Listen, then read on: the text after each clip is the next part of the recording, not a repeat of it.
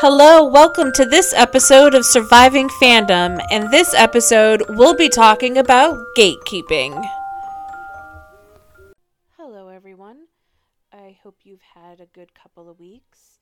I didn't get a chance to record last week, and it's holiday season, so of course it's been a little crazy, and I haven't really had much downtime.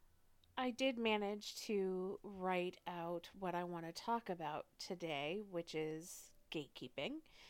And so I thought I would just launch into the episode and just say that if you need to, or rather want to get in touch with me and tell me your story, you can email me at survivingfandompodcast@gmail.com. You can find me on Twitter, survivingfndm, and you can also find me on Tumblr as Ben Barnes is my husband, separated by hyphens. Okay, so gatekeeping. So gatekeeping in fandom shows up in all sorts of ways. Gatekeeping in general is not a new concept. Sports fans have a tendency to do it all the time. Casual fans are not real fans, they might say. First, you can't just watch a game once in a while or when it's convenient. You have to watch every game regardless of what's going on in your life or someone else's. You have to know the players, their stats, the team's stats. Basically, you have to be in the know about everything before you can call yourself a quote-unquote real fan, and your dedication to games and the team has to be absolute. I'm thinking of that movie with Jimmy Fallon and Drew Barrymore, and I'm drawing a blank on the name, but if you've ever seen that movie or have a chance to see it, and just look up Drew Barrymore, Jimmy Fallon, and Red Sox, and it will come up. He is an example of an absolute fan, and the sort of fan that people expect you to be in sports teams. So in fandom, it's not that much different. And what brought me to gatekeeping was a post on Tumblr in which a few Loki fans were lamenting about how they hated the Loki series on Disney because it did not do Loki any favors, in their opinion. It was too mean to Loki, basically, was the premise of their posts. I have tried to find this post and I can't find it now, and quite honestly, I don't really want to spend that much time going back and rereading it because it just infuriated me when I did read it. So the post went on to condemn those who did like the show and claimed that those who did were not real fans of Loki as a character because they didn't care about him and his well-being. The post, as I said, enraged me because if there's one thing I can't stand, it's when fans stake claim over a character, show, what have you, and declare they are true fans because they have a certain ideology, and that others who do not share that ideology are clearly not the true fans. And what I think of when I see things like that is that gif of Jon Stewart saying bull fucking shit. So my temper was sparked enough that I did make a post about such tomfoolery. And I wrote, I don't understand fans who feel they can tell other fans that they aren't quote unquote true fans for enjoying something because apparently they weren't supposed to. For an example, Loki fans telling other people they weren't supposed to enjoy Loki the series, and if they did, they aren't really fans of Loki. Then I inserted a gift of John Mulaney saying, get out of here with that shit. So I had people respond to the post, and they weren't arguing with me, which was surprising because it's Tumblr. and there's always one, but they were agreeing with me. One even thanked me and commented that when she read that same post, she felt attacked and as though she was somehow a terrible person for enjoying the Loki series. The post actually gave her anxiety because she thought maybe there was something wrong with her. A little bit of an extreme reaction, but still, I understand the sentiment because when you have like a group of people coming out and saying something so strongly, you kind of feel like, maybe I need to give this more thought. So listen, no one should tell anyone who was a true fan and who was not. I don't care if you tattooed an actor's signature on your arm. FYI, I knew someone that actually tattooed James Marsters' signature, and for those who don't know, he played Spike on Buffy, and yeah, he signed her arm and then she turned that into a tattoo. Okay.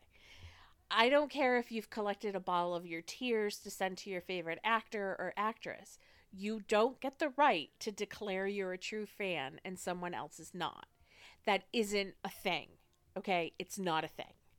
There are no levels to being a fan. There are only levels of obsession and the lengths you will go for that obsession. Trust me, I know, because I'm a fan of many things, but I have different levels of obsessing over one particular thing.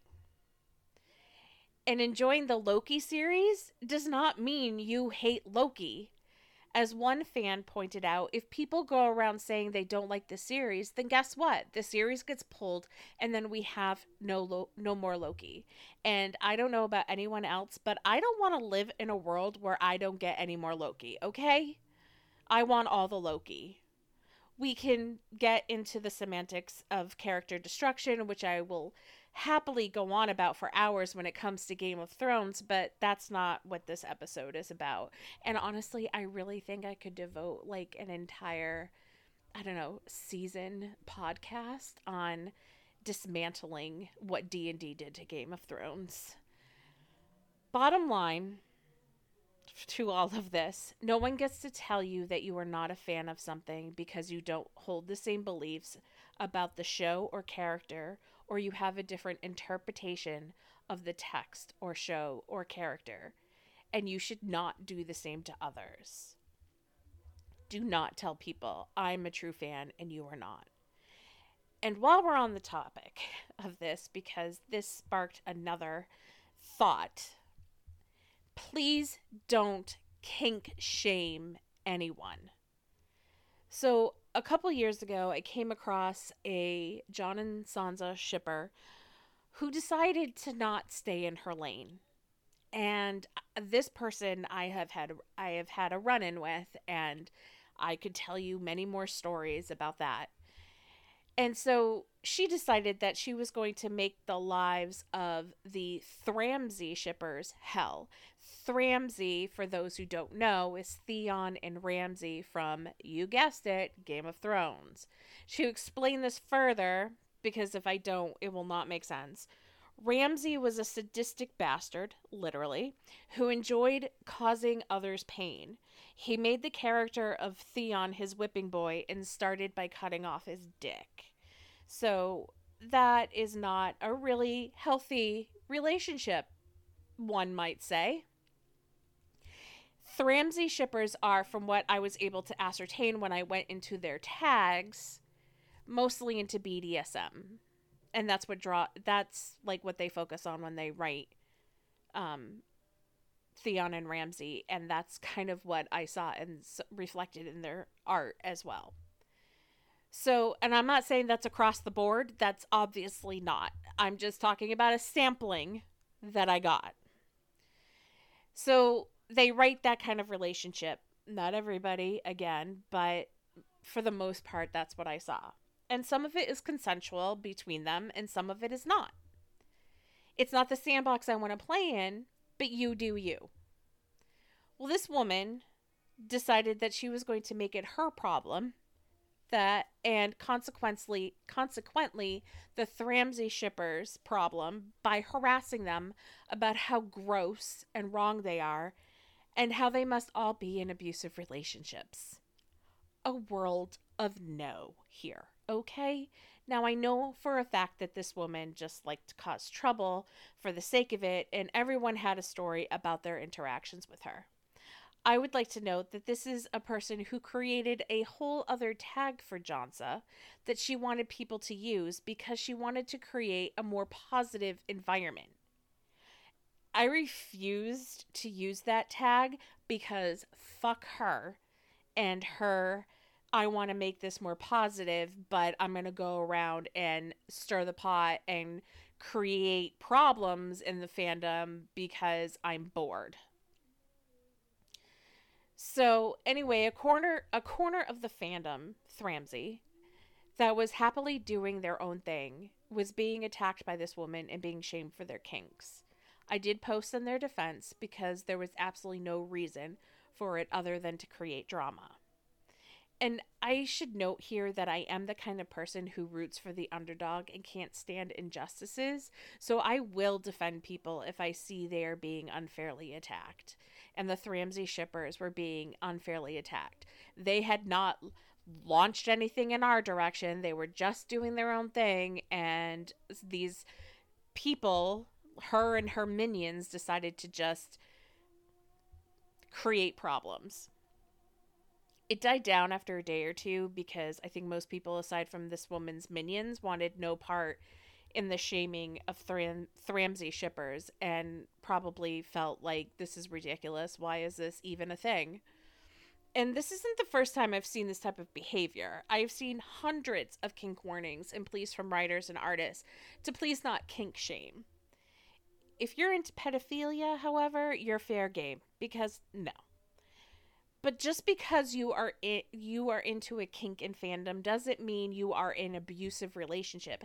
It doesn't even mean that you're in an abusive relationship if you're into kink in real life. I know one of my dearest friends is into kinks, and he is not in an abusive relationship. And that seems to be the general leap in fanfic. I like to read and write about alpha males. That does not mean I want them in real life. And even if I did, no one's business but mine. And nobody should be making assumptions about my life based on what I've written.